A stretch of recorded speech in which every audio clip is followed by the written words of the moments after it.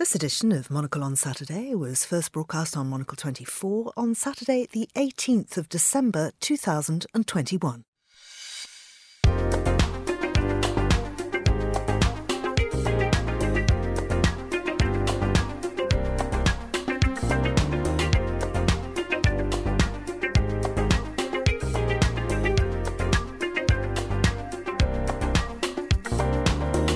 Hello, I'm Georgina Godwin, broadcasting to you live from Midori House in London. This is Monocle on Saturday. Today, our regular guest, the journalist Vincent McAviney, joins me to review the day's newspapers. Then, our editor-in-chief, Andrew Tuck, will be back with his weekly column. Like tightrope walkers traversing a cable across Niagara Falls, we have somehow made it from January all the way to December. We'll also hear from Andrew Muller. We learned that two politicians in the Amazonian settlement of Borba, having been at loggerheads over the preservation of a local water park, had resolved to settle the matter like men and idiots, with a fight in a school gymnasium. Just one of the things that we learned this week. That's all ahead here on Monocle on Saturday on Monocle 24. Up first, a look at what's making the news.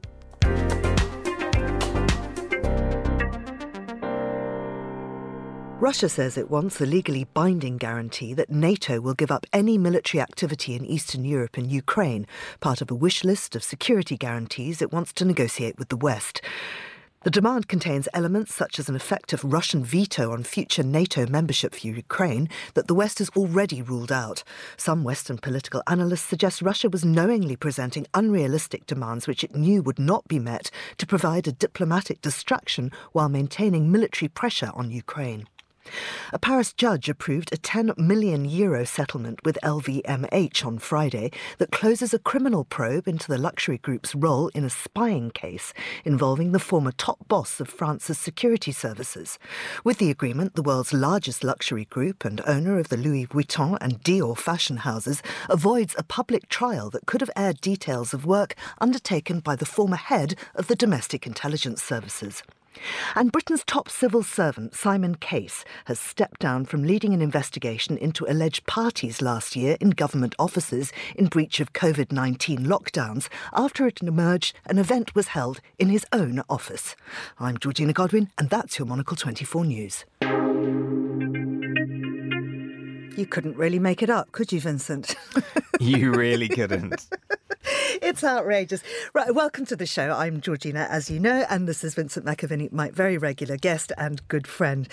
Vincent, first of all, we're having our own little party here because we've got, for the first time in months, our cardamom buns and our coffees from the cafe. We've missed these, haven't we, on a Saturday? We really have, and they are absolutely delicious. So Nora and I had the saffron buns because that's traditional in Norway, where she comes from. It's the Lucia, it's the whole Festival of Lights thing, and we always have saffron buns. So we had that. You've got the cardamom, I think. I have got the cardamom, yes, lovely. And another one of our colleagues has the cinnamon. It's all very delicious. So big thank you to the Monocle Cafe and particularly to Will Ross, who's the new manager there. And I can tell you that the cafe is open until 6 o'clock today. It's on Chiltern Street, so if you're shopping on Marylebone High Street or indeed on Oxford Street, kind of equidistant between the two, fantastic place to drop into. And then it's open over much of the Christmas period, not Christmas Day and not New Year's Day, but you will find it open for I came out of the studio the other day and just heard music drifting from the street, and there were carolers down the street the other day, so apparently they're there quite regularly this week, so if you step in then you might get some music as well. Absolutely, it feels so Christmassy around Marylebone, doesn't it? It's just lovely. And of course we've got a cafe in Zurich too, also doing huge business. That's at 90 Dörferstrasse, so if you fancy a Monocle cappuccino or whatever, then do drop in. Now, speaking of our own little Christmas party here, of course, there have been many others. And this story about Sir Simon Case, the person who has been tasked with investigating it, having to step down because he had his own party, almost defies belief. Yeah, not step down from the job, step down from the investigation into Downing Street parties. But yeah, he is the most senior civil servant in the whole country. He is, the position that he is the Prime Minister's essentially right-hand man. He runs the shop. And he's very young in the role. He's only actually 43 years old, I think. So, he has had quite the trajectory through the civil service. But this is incredibly embarrassing and will cast even further doubt on what was going on, the sincerity of those who were imposing rules and how much they were following them. And I've been out in the country, the last 2 weeks. Yesterday I was in Wales, and there they were imposing new COVID measures, things like shutting down clubs, social distancing in shops and screens and all that again. But the thing I heard time and time again from people, unprompted, I have to say, is that the Prime Minister and them aren't following the rules. It is that lots of people saying, I'll still do it because you don't act the same way, but it is still grating people. It is definitely, there is this whole thing in politics of, is it punching through? Is it cutting through? This is well and truly cut through, and I think will last quite long in the memory as well. Absolutely. I mean, let me put this to you, and I'm just trying to be a devil's advocate here, but here is a man in his office, his staff who are working with him and have worked with him every day and have been coming into the office, so essentially are a work bubble, have an event where they sit at their desks and drink and eat stuff they've brought in. Is that really breaking the rules? I mean, we don't know that that's exactly what happened, but it could be played that way. I mean, I will talk about my own experience. So I, like you, was someone who, was classed a key worker because we're journalists, and I was out and about around the country. And a few times last year, I happened to have to go into the newsroom around this time. I think I went in twice last December into a newsroom here in London. And I went in, everyone was spread out on the desks. I edited my package, laid down my voice track, and normally you have to stay until the programme in case something shifts or something happens or whatever. The second I was done with that edit and it had been cleared by the editor, I was out the door. That was it. And the second everyone else finished for the day, it was out the door, and all Christmas parties were off.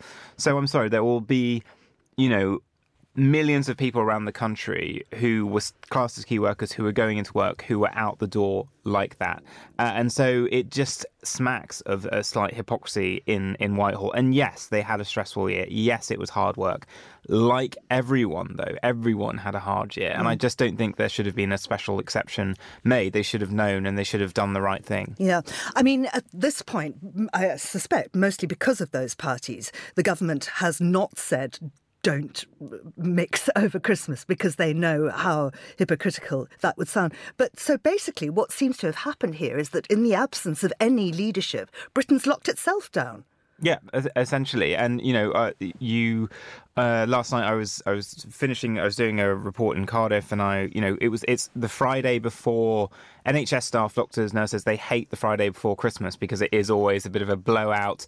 A&Es get full, town centres, if any police officers, town centres are a mess. Cardiff is a bit of a party city in the UK. Deathly quiet, and I think it's something nothing is really that busy anymore. I was meant to see friends today with plans. We decided early in the week that we were cancelling, that the risk was too high when we're travelling home. I think it was very awkward this week at the press conference because the Prime Minister felt, bound in two ways. One, because of the behaviour that he perhaps has engaged in and permitted others to engage in Downing Street last year that's come to light, but also the way that his backbenchers are so angry at him. He wouldn't tell people to, not go out. But Chris Whitty, who is a very mild-mannered man, who's the Chief Scientific Officer here in the UK, I think for him, it was essentially an outburst. He was telling people to scale down their plans, to only prioritise the most important, the most important connections to you, to seeing them, prioritise seeing family at Christmas. I think that's as far as he would go, as, defying the Prime Minister in public. And I think he did that. And I think the public picked up on it. Yeah, and he was, of course, vilified by the Tory press, too. Yes, he was, yeah. I just want to pick up on a comment that Matthew... And I've got to say, and I think that could backfire on them as well, because Chris Whitty, when he's not there in government leading the response, he's in hospitals working. He spent last Christmas in hospital wards working as a doctor. And I think if they really go at him, they were trying to say, oh, he's making the policy now. I'm pretty sure he will spend this Christmas working in hospitals as well, because he's just that kind of man. He he doesn't have a family of his own. He's incredibly dedicated to the job. And I think that they need to be very careful with that on the public. So. Yeah, absolutely. I want to pick up on something that Matthew Parris says in The Times. I just think he is such an insightful man and a beautiful writer.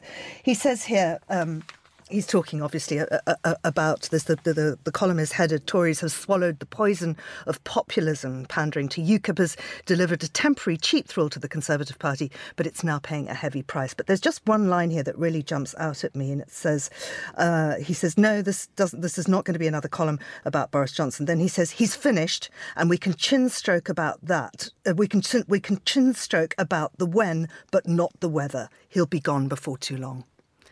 Do you think that's the case? I think I don't like to go into the political prediction business, but I think something has definitely changed. Something has snapped, and I think the public have now perhaps seen through him.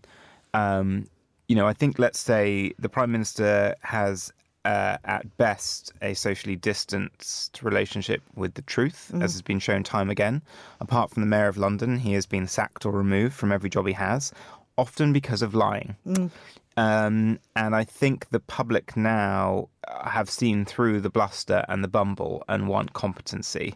And the question, though, is what is the alternative and who is the alternative?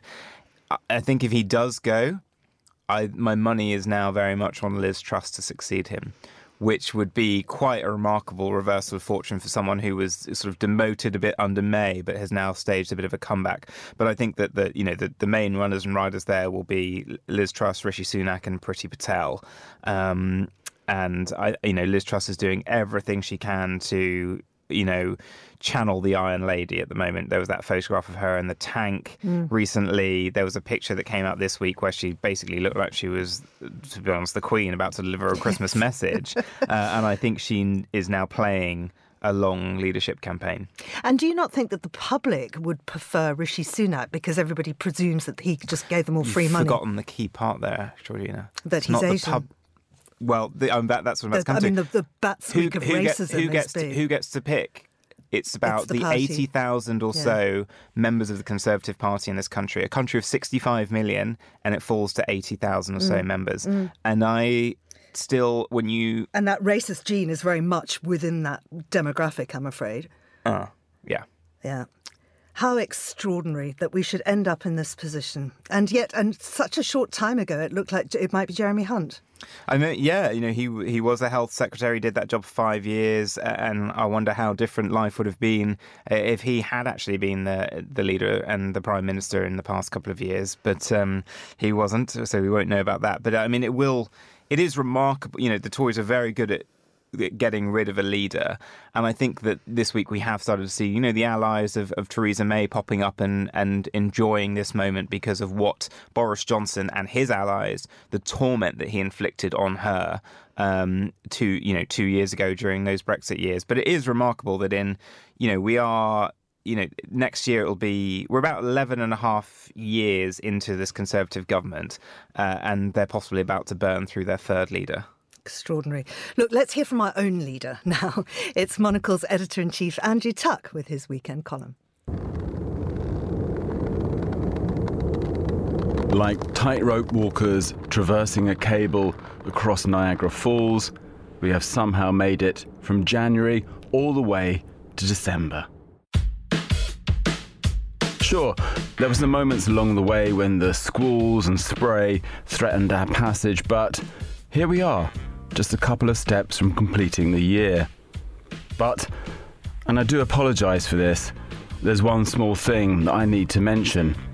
It looks like we're going to have to catch our breath and make the same journey back along the rope again. This past year has been, well, interesting. When it began, many of us were confident that the pandemic would soon be in the rearview mirror as vaccinations stopped infections running amok and protected hospital capacity. And indeed, here in the UK, we had Freedom Day this summer, when the coronavirus controls were packed away and, said the government, they would not be needed again. But now we are being stalked by Omicron, and while nobody seems to be able to give a very convincing assessment to what its wildfire spread will really mean, it's rattling people. And who knows what will be done to try and control it. Uncertainty makes it difficult to plan anything, and if you're not careful, it can become paralysing, deterring you from scheduling a dinner or a trip to the cinema. I used to plan holidays months in advance and have them in my diary as things to look forward to. No more. Unchecked, uncertainty turns you into diary day traders, snapping up and quickly dropping opportunities just hours out. It's a habit that leaves the hospitality industry on tenterhooks. But back to the tightrope, because in the end, we have little option but to put one foot in front of the other and see what happens. Standing still is not a plan. That's been the vibe at Monocle over the past year and more. Take all the chances that come your way to keep moving. See people when you can. Know when to ignore vague data that's presented as though it's irrefutable fact. It's why we were able to host a very memorable Quality of Life conference in Athens this summer, run a pop-up radio station in Milan during the Furniture Fair, and host a Christmas party in Paris just a couple of weeks ago. Today, the French would bar my way. It's why the magazine still lands with a satisfying thud on subscribers' doormats. How we have been able to report from so many important events and places: Afghanistan, Libya, Greenland. Care, matched with ambition, have seen us through, as have you, our readers and listeners. Your support, your emails across the year, and your purchasing of magazines and subscriptions have allowed us to flourish in 2021 and actually remain confident about what lies ahead. So, a huge thank you from all at Monocle. And a personal thank you is in order too. There's something about this Saturday column, the way it finds people more relaxed perhaps at the weekend, that's helped it create a connection with all sorts of nice folk. Across this year, I've told you pretty much everything that's come my way. All the ups and downs of navigating a pandemic, being an editor, running a team, of family loss and of joy. And every week have come back the emails with your stories, reflections and occasionally refutations. It's been an amazing experience. But one word of advice as we step out onto the tightrope again. Try to ignore the breeze that's making you feel a little wobbly at times. Okay? Ready? Here we go. Thank you very much there to Andrew Tuck. And certainly there does seem to be the winds of change sweeping across everywhere, not only here in the UK, but when we look at the US, because, of course, they're only the next election is only coming up in 2024, but already there is much muttering about it. On the Republican side, will Donald Trump stand again? Will he still be the kingmaker? Will the Republicans dump him? Will he have this huge power over the party still by that time? But also Biden.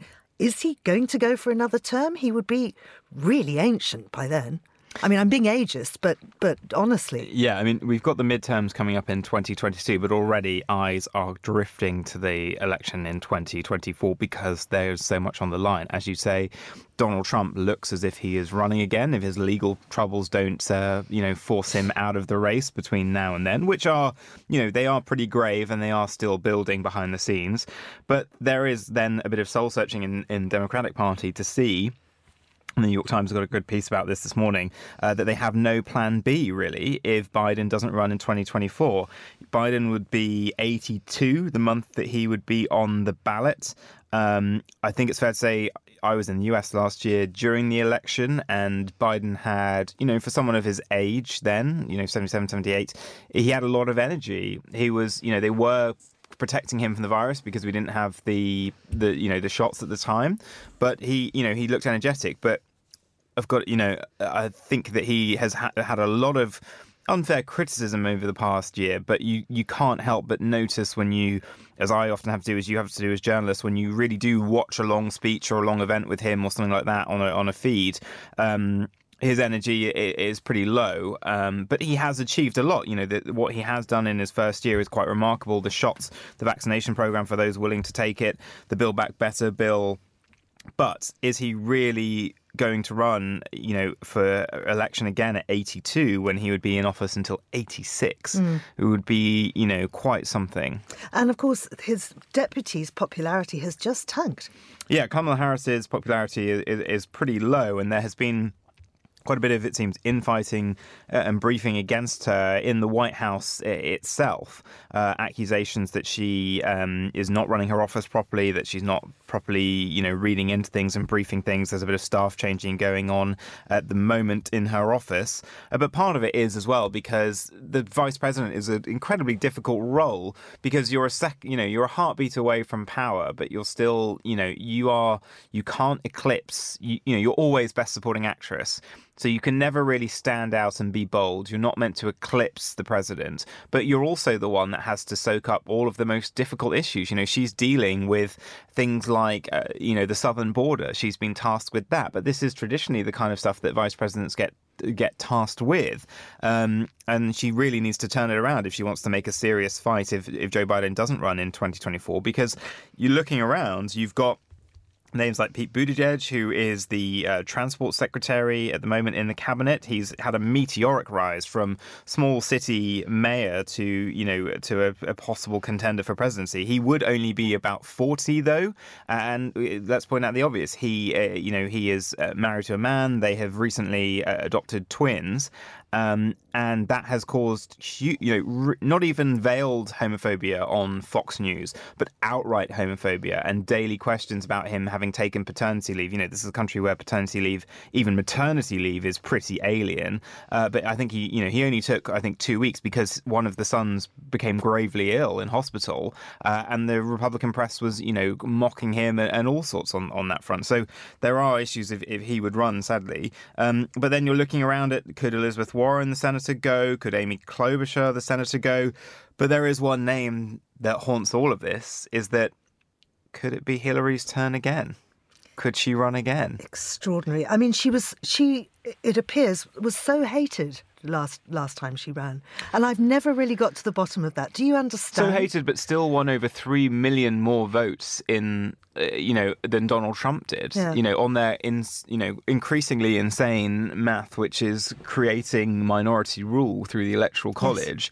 Yes, yes, she lost, but she did win 3 million more votes. And Joe Biden, I think he won in the end, 7.5 million more. So it shows that more did turn out for him, and there were, Republicans who turned away from Trump. But the question around her last time was also a question of age. I think looking at the maths, she would, and I say only, but after Joe Biden, she would be about 76 if she were to get elected in the next general election. And she's still pretty, sprightly. She's not showing any signs of slowing down.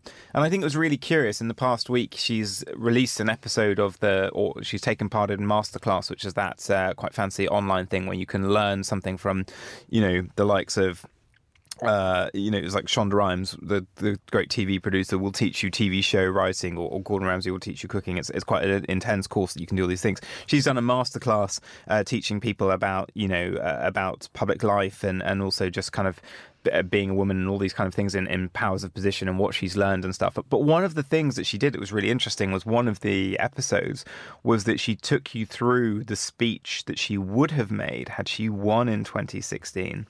And, yet some people might be a bit skeptical but there was a point where she actually welled up in the speech talking about it, where she talks about wanting to go back and in the speech that she would have made, going back in time to tell her mother who had passed. And her mother was raised in very difficult circumstances. It was abusive. It was all sorts, and was quite poor, and got worked as a cleaner and all this kind of stuff, and got her own education. But she said, I only wish that I could travel in time and tell my mother, who was raised in difficulty, that I, a woman, have managed to do this in 2 generations. And I just thought, I wonder if it's still playing in your mind that maybe you should go again. But we'll see. As you say, she does polarize. But I think even between now and 2016, I think conversations around questioning women's capability in power, but also things about, calling out sexism, I think things have, changed a bit since then. Things like the Time's Up movement have changed how the conversation might be about Hillary. What's often been the problem, though, that she's had is that whenever she is not running for something, she's incredibly popular. She was incredibly popular as a Secretary of State. I don't think anyone doubted how hard she worked there. She was incredibly popular when she was a senator. But when she's actually running for stuff, that's when her popularity tends to wane. It's extraordinary, isn't it? And I think quite a lot to do with sexism. Yes. Yeah. But I mean, imagine that rematch if she did go, Trump versus Hillary, round 2 would be quite remarkable. Quite remarkable. So let's hear now from Andrew Mueller, because he, of course, has his usual wry take on what the past 7 days have taught us. We learned this week something of how Ebenezer Scrooge felt when visited in the night by a posse of sanctimonious spectres.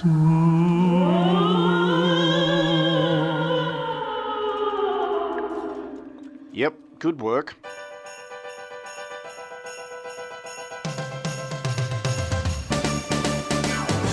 What we might think of as the ghost of Christmas present, i.e. a manifestation of the remorseless and invasive unwillingness of modern capitalism to leave us alone for 5 goddamn minutes, appeared on the tube here in London, having assumed the form of popular warbler Mariah Carey. Hi darlings, it's Mariah.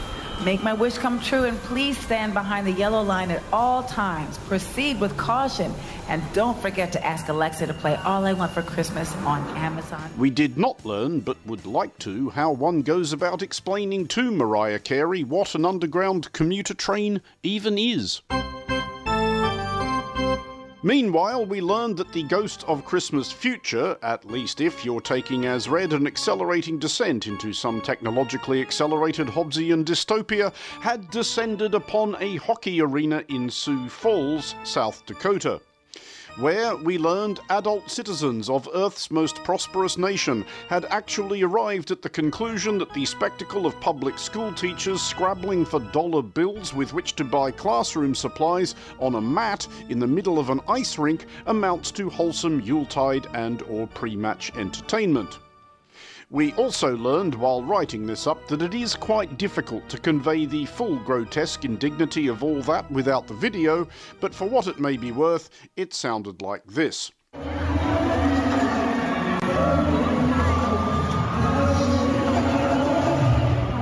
We later learned that following a global response which may be summarised by a well-known phrase or saying rhyming with "more ducks bake," organisers and sponsors had apologised and reached deeper into their pockets by way of atonement. But we also learned that while South Dakota's teachers consistently rank among the worst paid in the United States, it is far from uncommon for them to spend what little they do get on buying basic equipment the state will not. So we learned that South Dakota is, if it's lucky, the second best Dakota. And scratching about for some semi-plausible representation of the ghost of Christmas past to pad out a conceit which, if we're honest, feels like it's getting away from us, we learned from Brazil of something which will about do if we proceed from the assumption, and why not, that Christmas, despite the promotional flannel season of goodwill, etc., is traditionally much more often a time at which people confined at close quarters give vent to long-suppressed resentments. Does that get us there? Let's have the general muttered agreement clip. I think so. Yeah. Mm-hmm.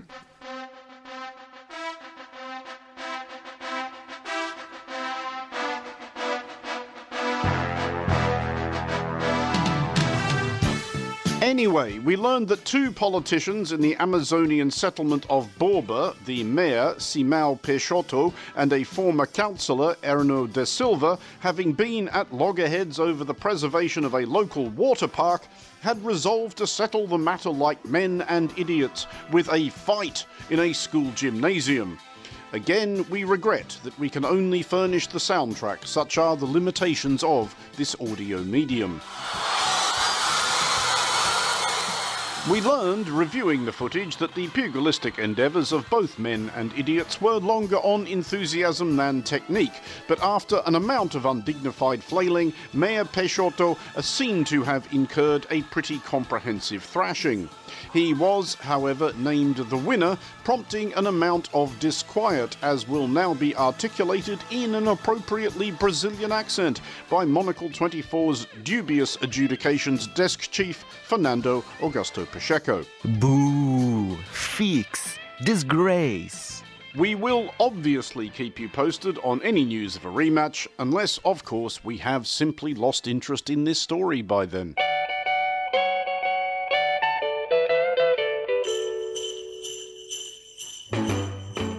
And sticking with the theme of stories in which we have simply lost interest, we learned of the latest resurrection, that's more of an Easter thing perhaps, but stick with us, of the War on Christmas. This, you may be aware, is the inextinguishable fantasy dementedly nurtured by hard-of-thinking conservative types that a conspiracy of liberal elitist bogey folk is labouring to abolish Christmas, doubtless before forcing us all into gay marriages or whatever. While the War on Christmas is usually largely an American mania waged by cable news bloviators declaring that they're going to say Merry Christmas instead of Happy Holidays like literally anybody cares, we learned this week that the War on Christmas had jumped the Atlantic. Hooray. What happened, we learned, was that the European Commission had bunged round a handbook on inclusive communication generally, which contained a few gentle reminders not to make assumptions about diverse groups of people, including the assumption that everyone celebrates Christmas. This manifestly harmless suggestion, we learned, was seized gleefully upon by a conservative newspaper in Italy, whose interpretation of it was somewhat less nuanced, and subsequently adopted by the usual cohort of headbangers and grandstanders who affect vapours at this sort of stuff. Even the Pope, cornered for a quote, witted about secularism and dictatorships. At which the EC backtracked, the dingbats declared victory, and the whole thing was just too stupid for words. Except, we learned, the words of David Lundy, head of communications for the left in the European Parliament, who can play us out. On the Commission language guidelines, it's been pretty interesting to see the centre and far right work itself up into hysterics on this. It's a clear example of fake news, of course, which makes it all the more disappointing that the Commission has caved in to these right-wing snowflakes who can't seem to bring themselves to accept basic rules around politeness and decency in a public service institution that's paid for by a very diverse population of taxpaying working people that they're supposed to represent. The document seemed quite fair and balanced. It's basically about not being an arsehole in the workplace. There's nothing about Christmas being cancelled. That's completely invented. So we'll be participating in the debate, and it seems like those right-wing forces need a nice Merry Christmas break and a relaxing winter holiday, and I hope their delicate little hearts are not too offended by me saying that. Let's have some thunderous applause.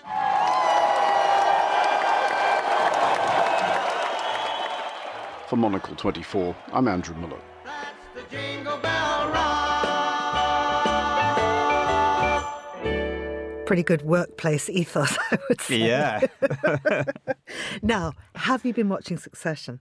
Yes, I have. I mean, just extraordinary. The final episode was, I think, up there, top 10 TV episodes I've ever seen. Yeah. It just felt Shakespearean watching those three characters Lear, band wasn't together. he? Oh yeah, Brian Cox. completely Amazing. But also, I think I've always been a bit like, not Macaulay, but the other Kieran Culkin's character, just been a little bit written maybe, or from one note where it just being an arse, whereas that really, seeing behind the facade of all that bluster through that episode, I thought he really did fantastic. And it was great. But I don't want to give anyone spoilers for anyone who hasn't seen it. But what an episode. Yeah. There was a great tweet, though, I saw this morning going, who's the Wormsgans of British politics?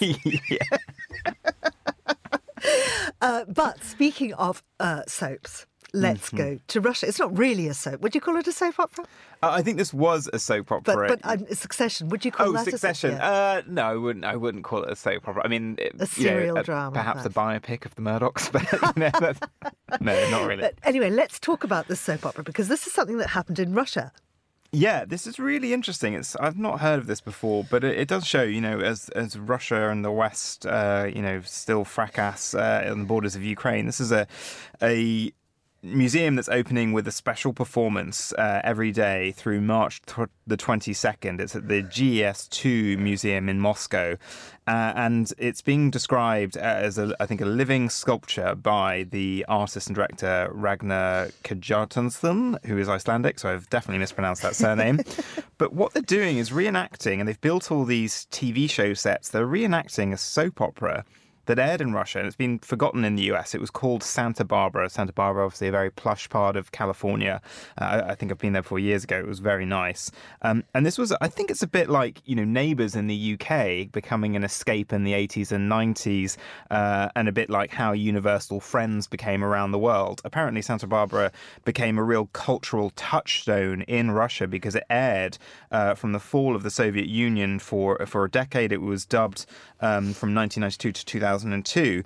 And the piece here in New York Times describes it as a Russian commentator saying, this was our introduction into Western life and what their lives were like. It's where we saw that they were the same as us, had the same problems, the same issues. Obviously, they lived in these much nicer places and they were wealthy and they flew in private helicopters. But we could see the link across the former Iron Curtain to the West. And I think it did a lot to teach them about how things in the West operated, even though it was a soap opera. But the word Santa Barbara is now being used for a chaotic situation. It's just a chaotic situation in Russia. So the descriptions here, someone was saying a foreign affairs analyst was surprised when he saw the Ukraine and Russia situation being described as a Santa Barbara, and so he investigated it and found out it was this soap opera that has become a cultural touchstone in Russia. The streets just go quiet when it was on. So these performances are going on for the next couple of months of episodes, and apparently it's drawing huge crowds of people watching this because it's I guess it's a bit like the Friends reunion was for us here of seeing these things played out once again. But it does show a window into a time of possibility that that decade when Russia left the USSR behind and before kind of Putin really took grips of what could have been if they had perhaps kept going down that path. Absolutely, and now of course it has all gone a bit Santa Barbara. Indeed. Vincent, thank you so much for coming. This is in fact our last Monocle on Saturday for this year. Yeah. We'll be back in a couple of weeks' time though, and I'm quite sure that once again you'll be a regular guest. Hopefully. I did see a scary meme last night that 2022 is 2020 part 2 when you write it out or say it out. So let's hope we have a better year in 2022 and it's not 2022. Yeah, it'll be the other way around. Yeah. Yeah. Anyway, thank you so much. Also, thank you to the Monocle Cafe. Great coffee, even nicer buns. And the cafe's open until 6 o'clock today. Why don't you wander down to Marylebone? Because it really does feel very festive here. That's all for this edition of Monocle on Saturday. Thanks to our studio engineer, Nora Hull. I'm Georgina Godwin, and this programme will return in 2022.